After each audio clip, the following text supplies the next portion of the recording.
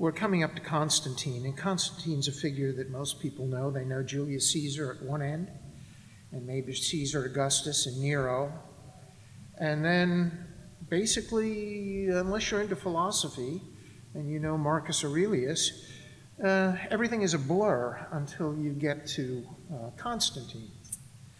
Well, we've worked our way up through the crisis of the 3rd century, a very perilous time, a time of great instability, great change in the empire. We had a period of, roughly 50 years, a little more, a little less, depending on how you define it. And we've had, depending on how you count them, anything from 22 to 26 emperors in that period of time. We had climate change, which flooded what is now the Netherlands, driving people south. We had plague, including probably the Black Death, but probably also smallpox. We had invasions across the Rhine from the Germanic tribes, which is a recurring theme in history for 2,000 years, not just for the Romans, but always. And then we had the rise of another Eastern empire that pressured the eastern half of the Roman Empire. We saw the empire split into 3 parts, an eastern part, a northern part, and an African part. We saw that eventually that was brought back together again. And then we arrived at a very important figure who is going to set the stage for what we're going to discuss today, and that is the Emperor Diocletian. And Diocletian was, as I've said, was a brilliant man. He looked over the situation in the empire, and he decided that the empire needed to address the concept of secession. One of the problems that, as I've mentioned, had plagued the Roman Empire from its very inception is that there were no hard and fast rules as to who should pick up the crown after an emperor died or was assassinated. Assassination, of course, becoming increasingly common, particularly in the 3rd century. So he decided to split the empire in 2, an east and a west. He established new capital cities. In the east, it's Nicomedia, which is in northern modern-day Turkey, northwestern Turkey. Probably 100 miles or thereabouts south of the Dardanelles. And in the Western Empire, yes, Rome was still there, but there was also a new capital established in Ravenna, which is at the top of the Adriatic Sea between Europe and, rather between Italy and Greece. Not too far from where Venice is today. Now, there was a lot of hostility generated towards the Christians. There were persecutions throughout the 3rd century. The Christians were regarded as atheists and therefore responsible for the troubles of the empire because they were displeasing the traditional gods. Remember that phrase, the mos maiorum, the traditional worship services of the empire, starting with the Republic, which is roughly 700 BC. And then in 310, in the middle of all these persecutions, particularly in the east, we get the Edict of Nicomedia, which allows tolerance of Christians.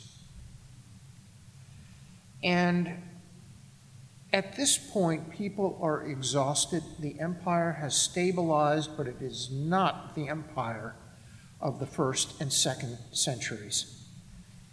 There's been permanent depopulation of the countryside, just like the Black Death did in 14th century Europe. They're having trouble feeding themselves. The infrastructure which had allowed them to dominate the Mediterranean world is beginning to fall into disrepair. Trade is involuting because there is increased lawlessness and difficulty in travel. The Pax Romana is no more.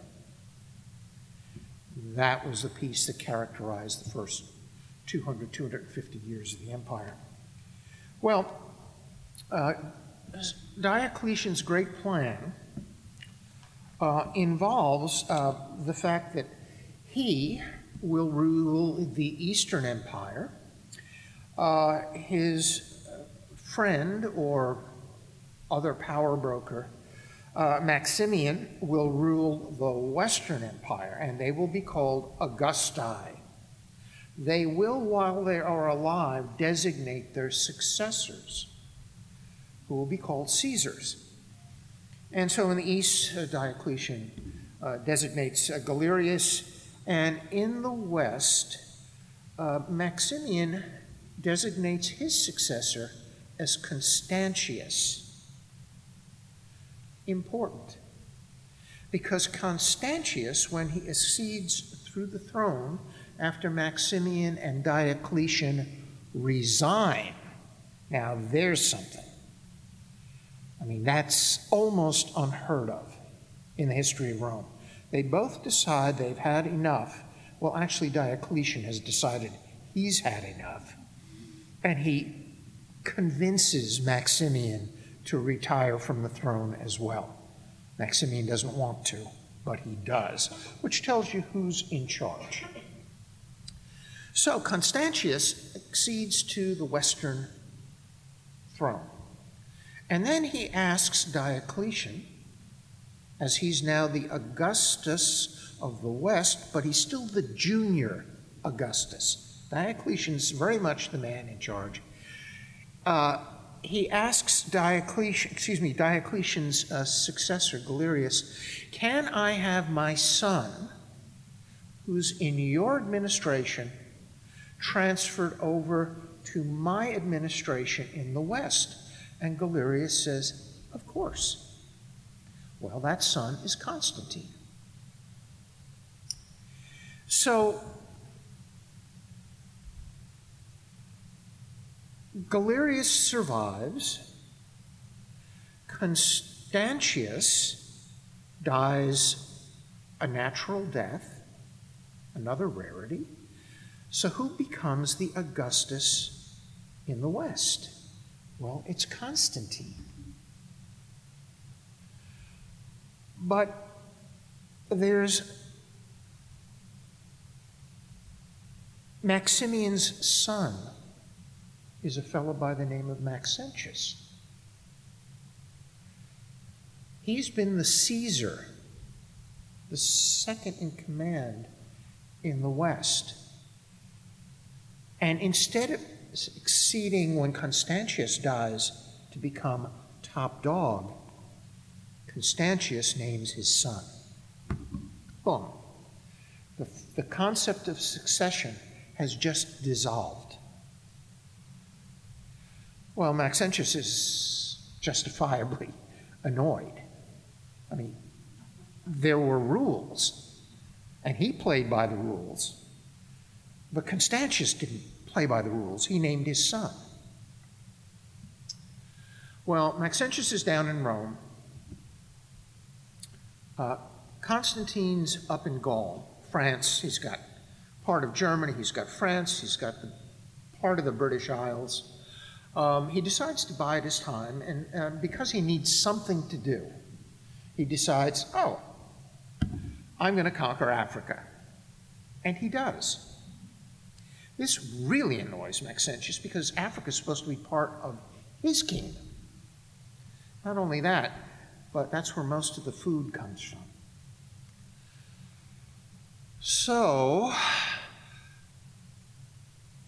after 6 years of consolidating his power, Constantine decides it's time to make a move, and he does. He takes his army and he marches south into Italy. Well, this is where Maxentius lives. And there is a colossal battle. And it occurs outside of Rome. As a matter of fact, it occurs on the bank of the Tiber River, which runs through Rome. And it's called the Battle of the Milvian Bridge.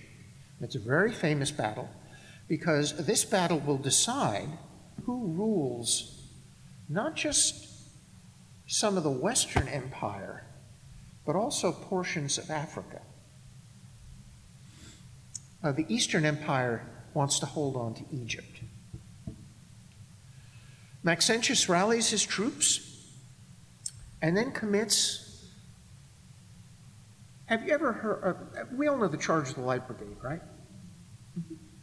Okay. Tennyson's famous poem about the Light Brigade and the war in the Black Sea, Crimean War.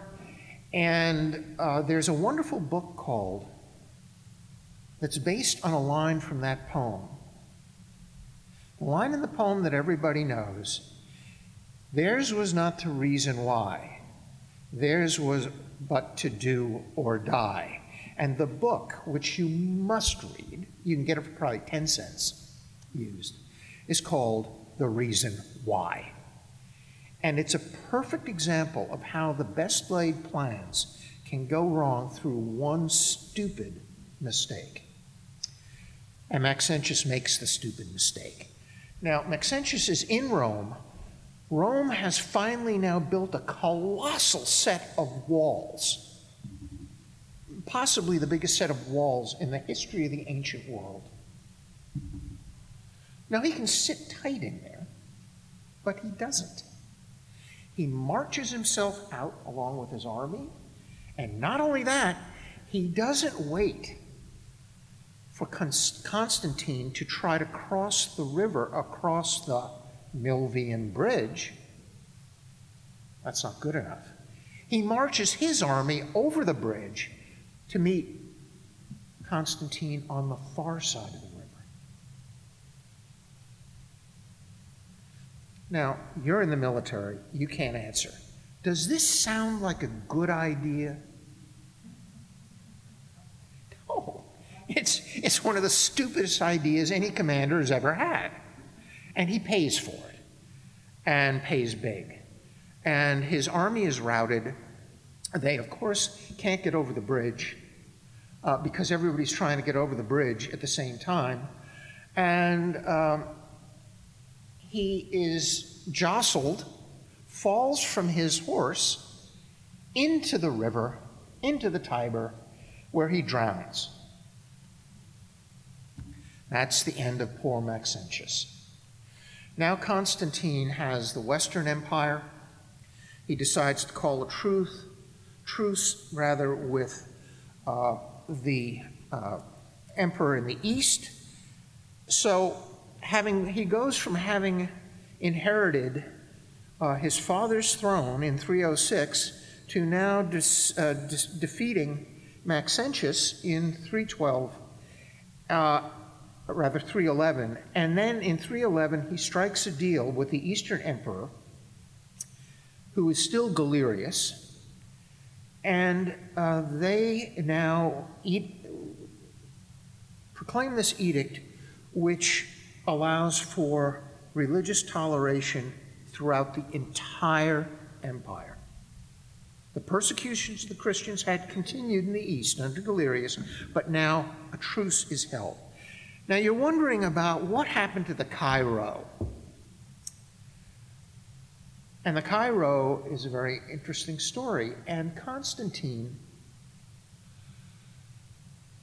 told a number of versions of how he went into battle and saw the cross in the sky and received a message from God that under this sign he would conquer.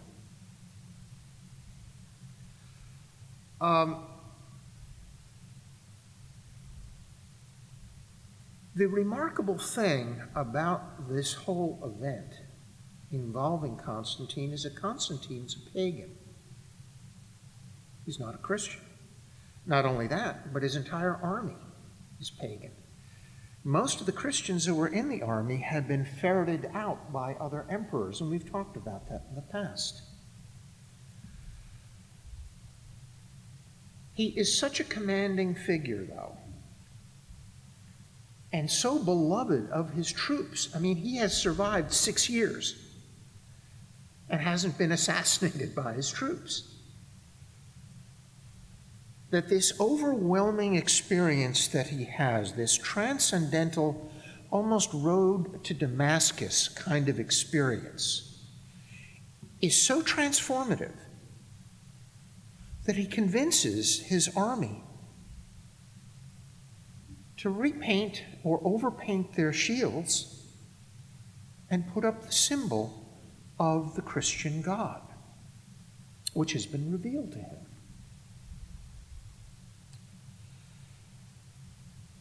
Everything about this whole event, from the appearance in the sky to the message given to a pagan emperor, to the ability of a pagan emperor to convince an army of 30 or 40,000 pagans to go into battle protected by this persecuted sect's God, it's almost unfathomable. And yet it is true, and Constantine, as I said, told the story to a number of people throughout his reign and verified it with slight modifications. But anybody who's had a transformative experience in their life with time begins to sort of start to fit it into a larger schematic for their worldview, because what has changed is Constantine's worldview. He may have worshipped Sol Invictus, the invincible sun. Who was here for the first lecture? Remember we talked about the fact that even at the time of Christ, there had been a yearning developing in the Greco-Roman world for a concept of hierarchy and a sense that there can't be these thousands of gods. There's got to be some kind of hierarchy in back of it. Well, it comes to fruition in this experience that Constantine has. And he now realizes that while he's been worshiping the sun, what he really has been worshiping is a manifestation of the one true God.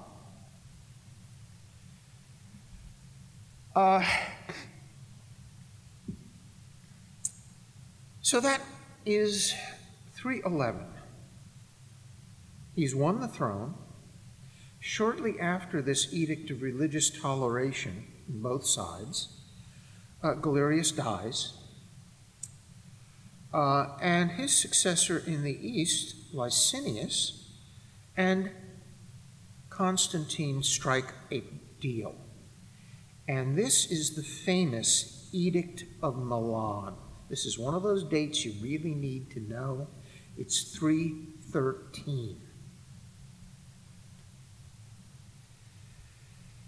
And this joint declaration from both Augusti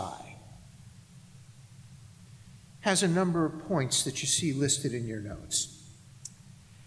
And probably the most interesting one is this first one, that the supreme deity has the right to be worshipped as he pleases.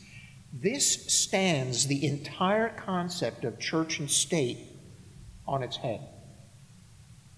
Up until now, whoever the emperor worshipped was what you worshipped.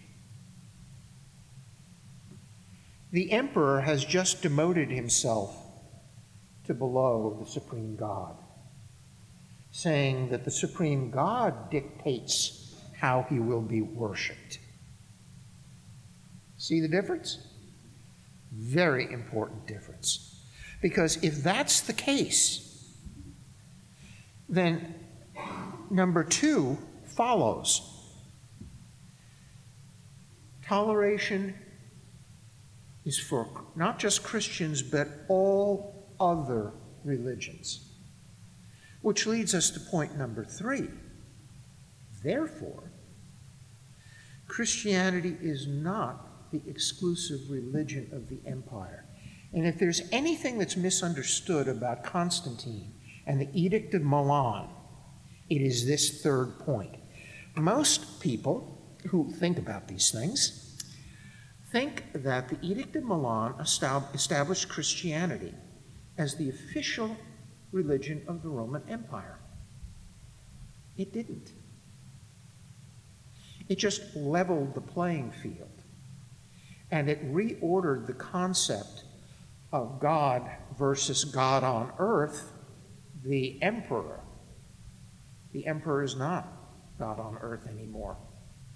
He's the highest of all on earth, but he has now been demoted below the one high God. So Christianity still has some work to do. It's still in competition with many, many other kinds of religion, but there's no doubt about the fact that the emperor, if the emperor is a Christian, that's going to carry a lot of weight. And it will. Because Constantine, being a man of some ambition, decides, this idea of having 2 emperors, So being one of the great generals in all of history, he decides to move east, and he will eliminate poor old Licinius. So poor old Licinius is killed. Now, Constantine, once he's gotten rid of all secular competition, now has a problem on his hands. He now is a strong supporter of Christianity. He returns all the confiscated property. He starts building churches. He starts looting many of the pagan temples because he has a new project. He's going to build a new capital for the whole empire. We've had Rome, then we went to at least 2 capitals.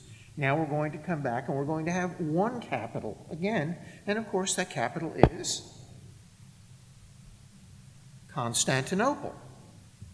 So he's going to build this city from scratch. And he locates it, obviously, on the Bosphorus. It's a great location for transferring troops in and out because you can go east or west with sea travel. And he makes it his showcase. And he spares no expense. But along with his new faith, he inherits some of the problems with the new faith. And you see those listed under F.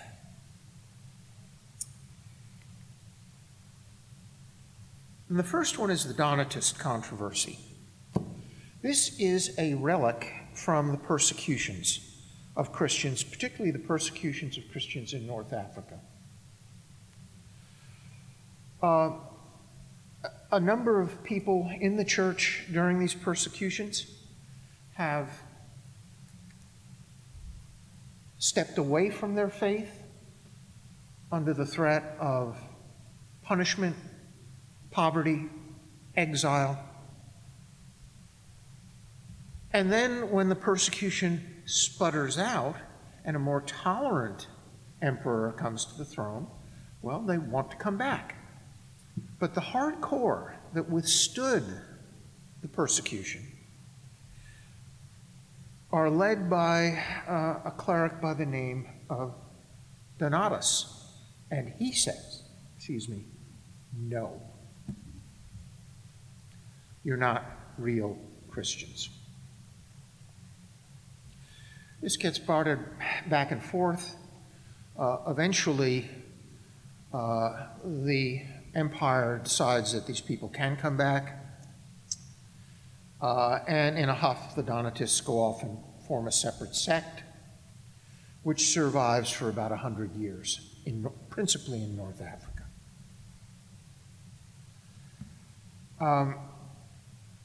A more important problem, and one that will persist for hundreds of years, is the next one, number 2, the Arian controversy.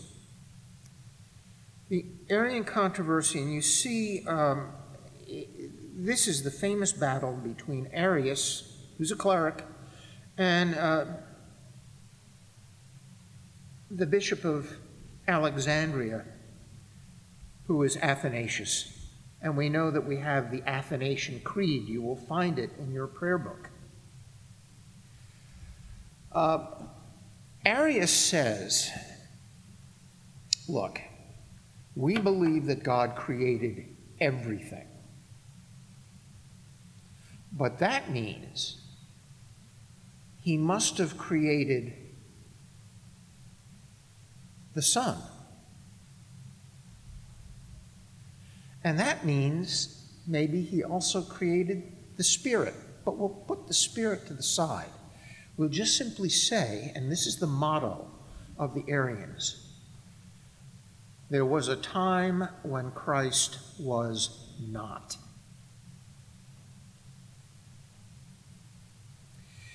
And you can see these two Greek words, homoousios and homoiousios. And it has to do with the fact that we're talking about is Jesus of one substance with the Father or of a similar substance to the Father? Well, we believe the former. The Arians believe the latter. He's almost there with God, but he doesn't quite make the grade. Doesn't mean he can't be worshipped.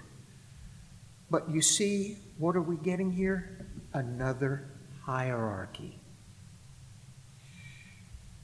People love to think that way. And I'm sure that there are devout Christians today who believe that, well, the Father's up here, and then there's the Son, and then there's the Holy Spirit.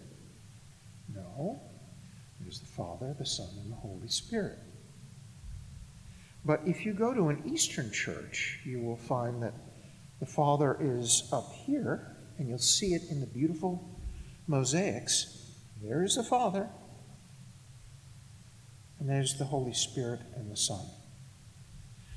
So this proves to be a tremendous wedge, which begins the process of, before it's even been consolidated, it's beginning the process of starting to divide the church again, yet again. So, what to do? Well, he's now been on the throne, well, the unified throne, maybe about 8 or 9 years now. I don't have the exact date there. This is becoming a tremendous issue because he's in the East. The West doesn't believe that. The East has problems with this issue of Christology, is the theological term for it. Who exactly is Christ, and what's his relationship to God the Father and to the Holy Spirit? And this is going to bedevil the church right up into the 800s. But it's beginning to cause real problems, civil strife and tensions in this empire that Constantine wants to reunite. So he calls for a general council of the church, the first truly general council of the church. And that will be the Council of Nicaea. Now, how many people here read Dan Brown's wretched book? Okay. That's a personal opinion. That's not in the notes, okay. But one of the half-truths that Dan Brown deals with in that book is what went on and what kind of scandal went on at the Council of Nicaea And this is where the evil church began to realize that it had something to hide, and it would now have to create this myth and this legend and blah, blah, blah, blah, blah, blah, blah. And the next thing you know, we're up in Scotland trying to decode the stone works in, give me the name of the chapel, I can't remember, Sinclair? Yeah, thank you.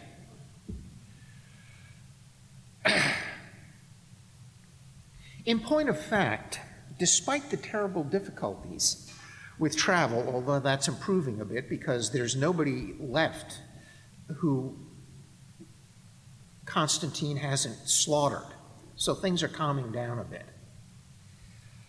In point of fact, there were 318 bishops at the Council of Nicaea. And you see that little rubric there next to the Council of Nicaea, 316-2? The Nicene Creed, as we recite it, passed 316-2. Sounds like they finally thought they had this all worked out. So Dan Brown, because it was overwhelming. And who presided over the council? Constantine himself.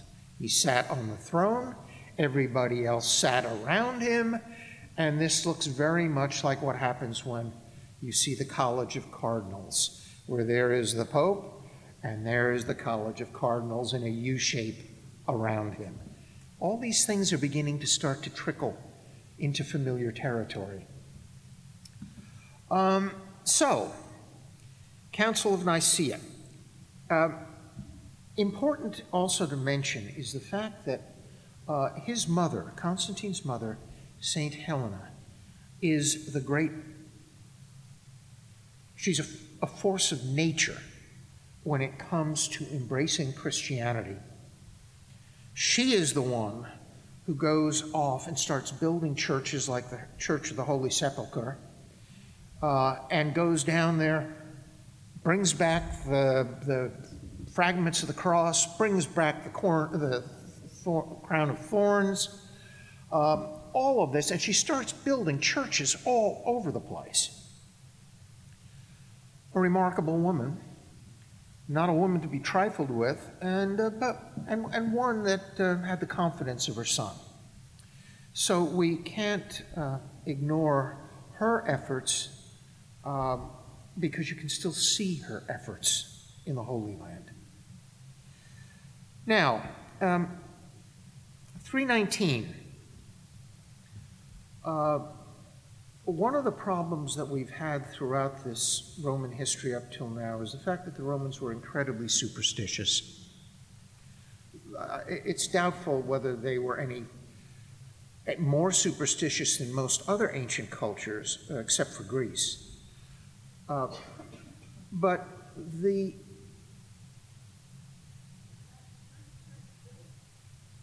was that the first church built?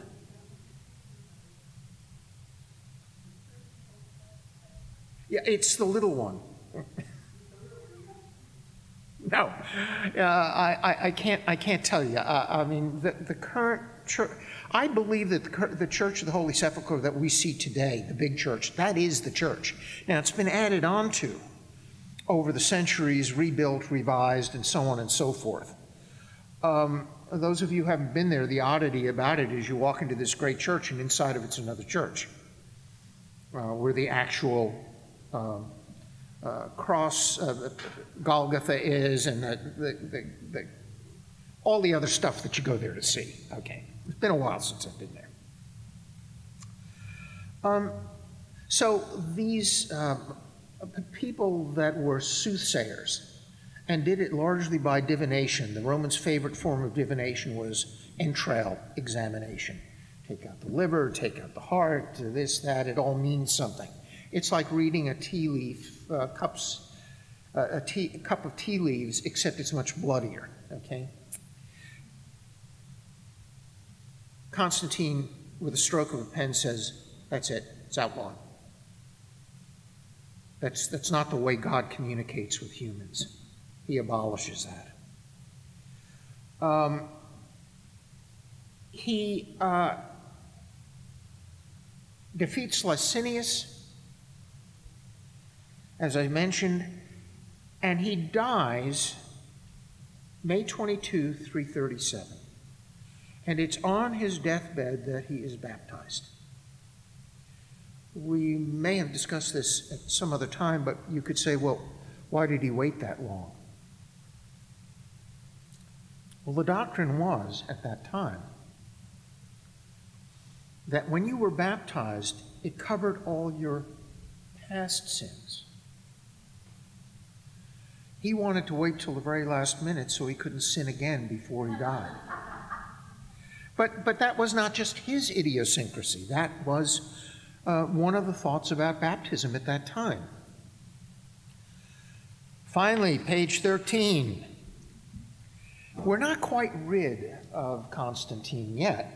Do you remember Philip the Arab, who was the fellow who ascended to the throne and had a personal confession and absolution to be forgiven for the sin of having murdered Gordian III, who was the emperor before him, and thereby established the fact that God was above the emperor, at least in the eyes of the church? Do you remember him? Not really. Well, that was kind of an interesting thing, that here he embraced Christianity, but he just murdered the emperor. But, you know, they had a way of compartmentalizing, as we still do to this day. Well, Constantine really can compartmentalize. He's learned his history lessons very, very well about succession. There are 11 potential children, nieces, nephews in line for the throne, and he's getting towards the end of his life, and he wants to make sure that this empire that he has reconsolidated doesn't fragment. What to do? Well, we tried it Diocletian's way. Well, that didn't work. Well, there is an old tradition, and it's actually a very common tradition, particularly in the East, particularly in Eastern empires. You kill all the potential heirs. And this is a famous event called the Massacre of the Princes. And out of the 11 princes, 9 of them are slaughtered on Constantine's orders. Leaves only 2, Constantius II and Julian. Constantius succeeds to the throne after his father, Constantine, dies. He's named in honor of his grandfather, Constantius, who was Constantine's father. So he's Constantius II. He has been raised in a Christian environment. He promptly goes out and closes all pagan temples in the empire. Boom. And he moves on from there. In 356 comes the edict that anybody who sacrifices to an idol, in other words, we've had closet Christians for 300 years. Now we've got closet pagans. If you're caught sacrificing to a pagan idol, you're dead. You get the feeling that actually the Roman emperors seemed a little bit more gentle, perhaps, than these very early Christians. Well, I hate to say it, but in some ways they were. They mostly cared about whether you kept the money coming in. So, in 360, Julian, who has been managing the Western army, while Constantius is first among equals. He's above his cousin, Julian, is given the West, which is the lesser of the two jobs, because the Western Empire has never really recovered. The power of the empire is in the East and has been trending that way for hundreds of years. So Julian decides he's going to march east. He's going to fight Constantius and seize the throne. Constantius conveniently dies. He's not assassinated. He's not poisoned. And so Julian ascends the throne. Now, he is truly a fascinating guy. Julian the Apostate. He has a very short reign, as you can see, 361 to 363, but he reopens the pagan temples. Now, interestingly enough, he was raised as a Christian. But he never embraced it except insofar as to keep from being slaughtered. As he got older, he got very much into Greco-Roman philosophy, and he decided that there was more truth to be found in that tradition than there was to be found in the Christian tradition. So the whole temple system begins to go up and running, although it's not as big as it was. Subsidies to the church are ended. Christians cannot teach the pagan classics, which means that they can't, in effect, teach higher education, because whether you're a Christian or not, you still study Plato, and you study Aristotle, and you study Socrates, and you study all of this. That's your core, what do they call it? What we all had in college, core curriculum. That's your core curriculum. And he says, okay, we're going to continue the core curriculum, but you can't teach it because you don't believe it. The Arians are brought back from exile because they left in a huff after the Council of Nicaea. And in imitation of the Christian social services network, he tries to begin one that will compete, which will be run by the pagan establishment. He runs out of time. Dies. It's too little, too late. At this point, better than 50% of the empire is Christian. They're everywhere in all aspects of government. He's succeeded by the only other great that we have, which is Theodosius the Great. With Theodosius, he is as orthodox an emperor as there ever will be. He is a strict Nicene Christian, so there's this little tension again which will develop, because Julian the Apostate brings the Arians back in. So we thought we'd at least marginalize the Arians, but no, they're brought back in, and now Theodosius is there. He decides he doesn't want to go through all this exiling of people, but it introduces a germ that will trouble the Eastern Church for hundreds and hundreds of years. It will not be resolved in the East for a very long time. He brings in one of the great bases of Western law, his law code. There will be no sacrifices, divination, idol worship, no pagan cults. He cleans house completely, and it is complete. That's it. There will be no regeneration of pagan cults except surreptitiously. Years ago, I went to Egypt, and we were down in Luxor, which is on the east side of the Nile, and the Valley of the Kings is over on the west side.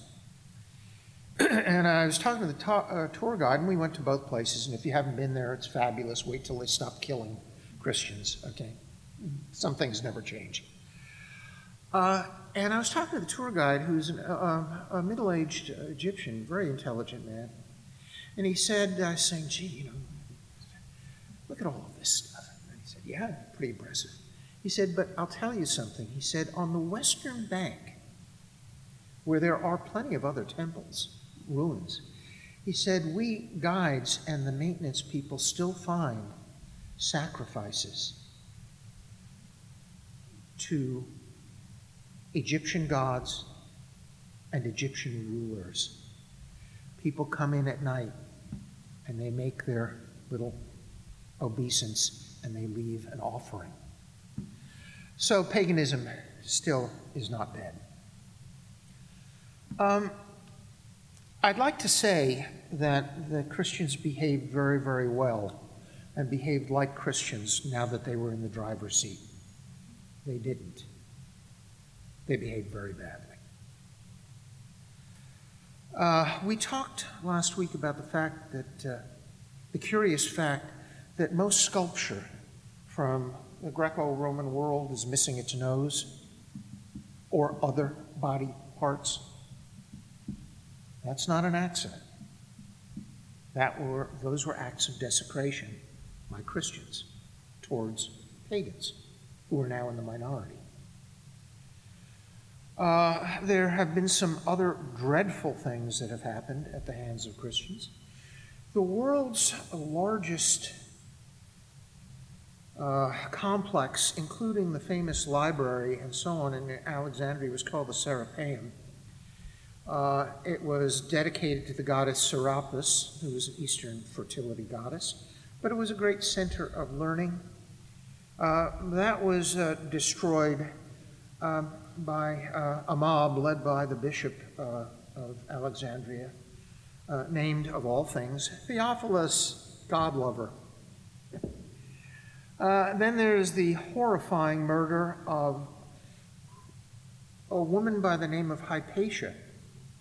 And that name used to be a 19th, 18th century first name, Hypatia, particularly in Britain, where everybody learned the classics when they went off to Oxford or Cambridge. She was considered to be the greatest, possibly the greatest polymath, female polymath in the history of Western civilization up to that time. She was brilliant in everything. She was also astonishingly beautiful and was a virgin and dedicated herself just to wisdom, learning, etc. As you can see, mathematician, astronomer, philosopher.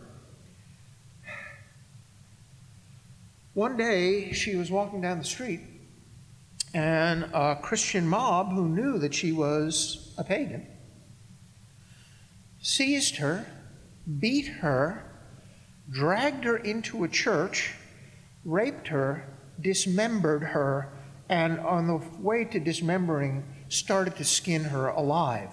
Then decided that they'd burn her.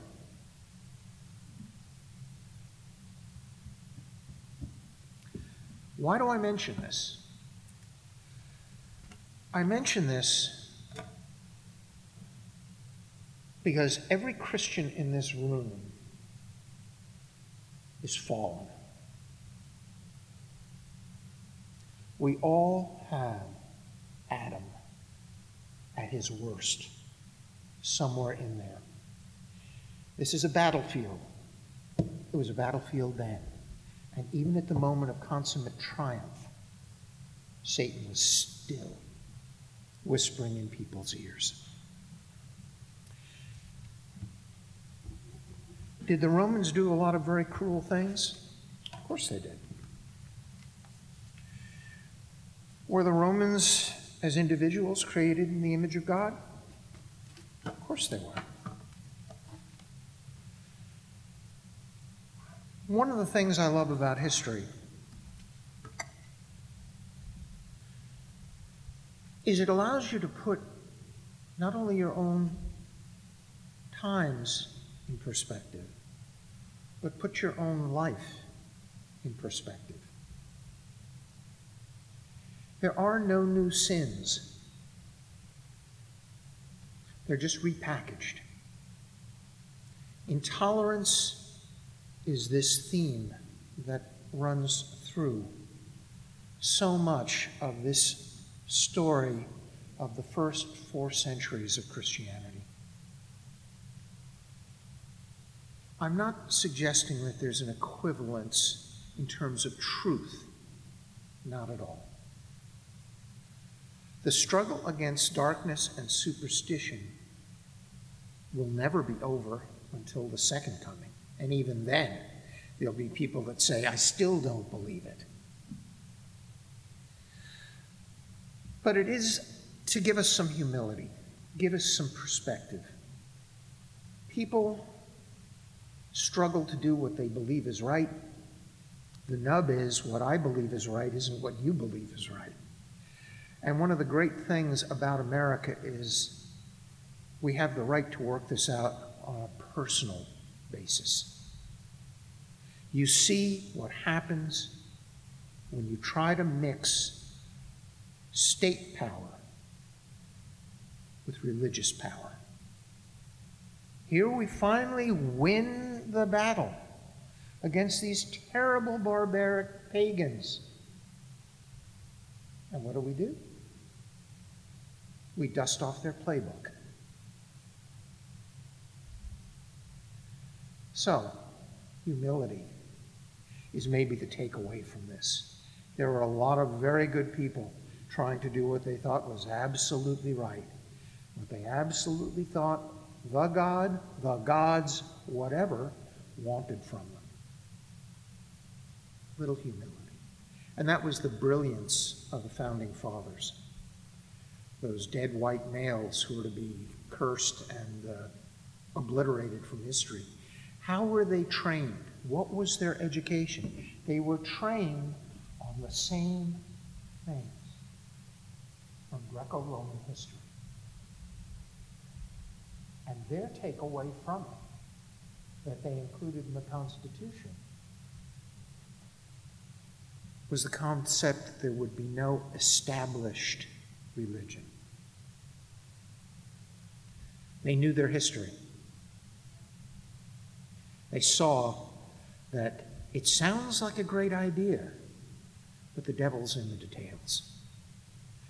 And if you want a model for that, did Jesus ever aspire to an elected office? He never ran for an office. He never had anything, any aspirations for worldly power. Comments?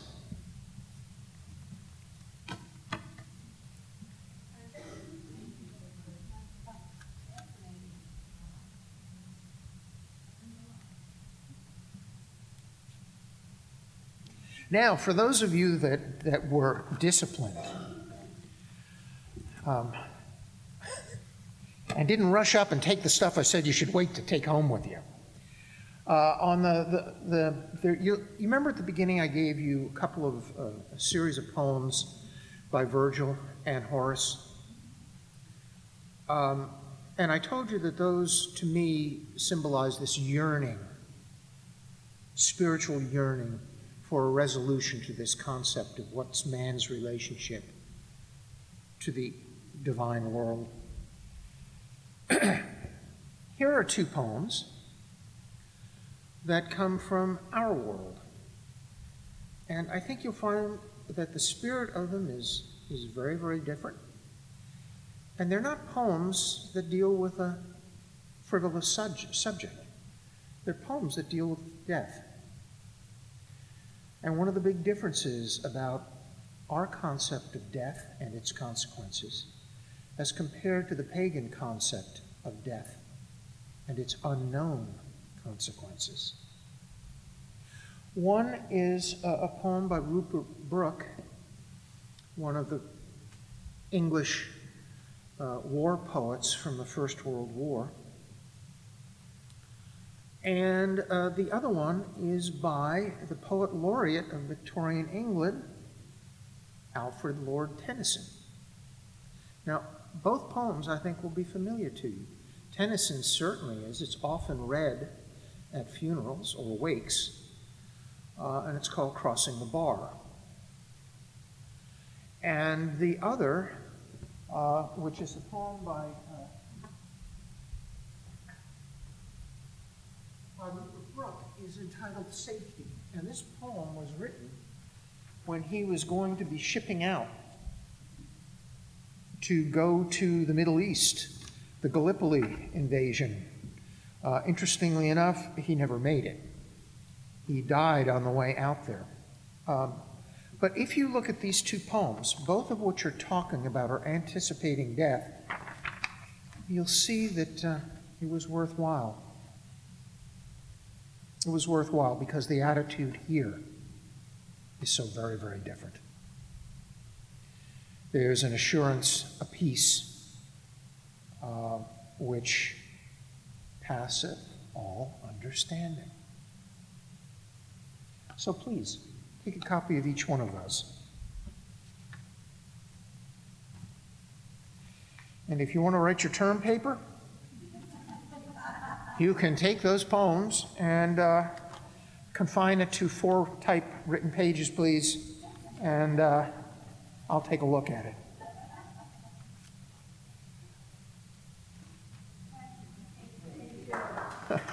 You're welcome. My pleasure.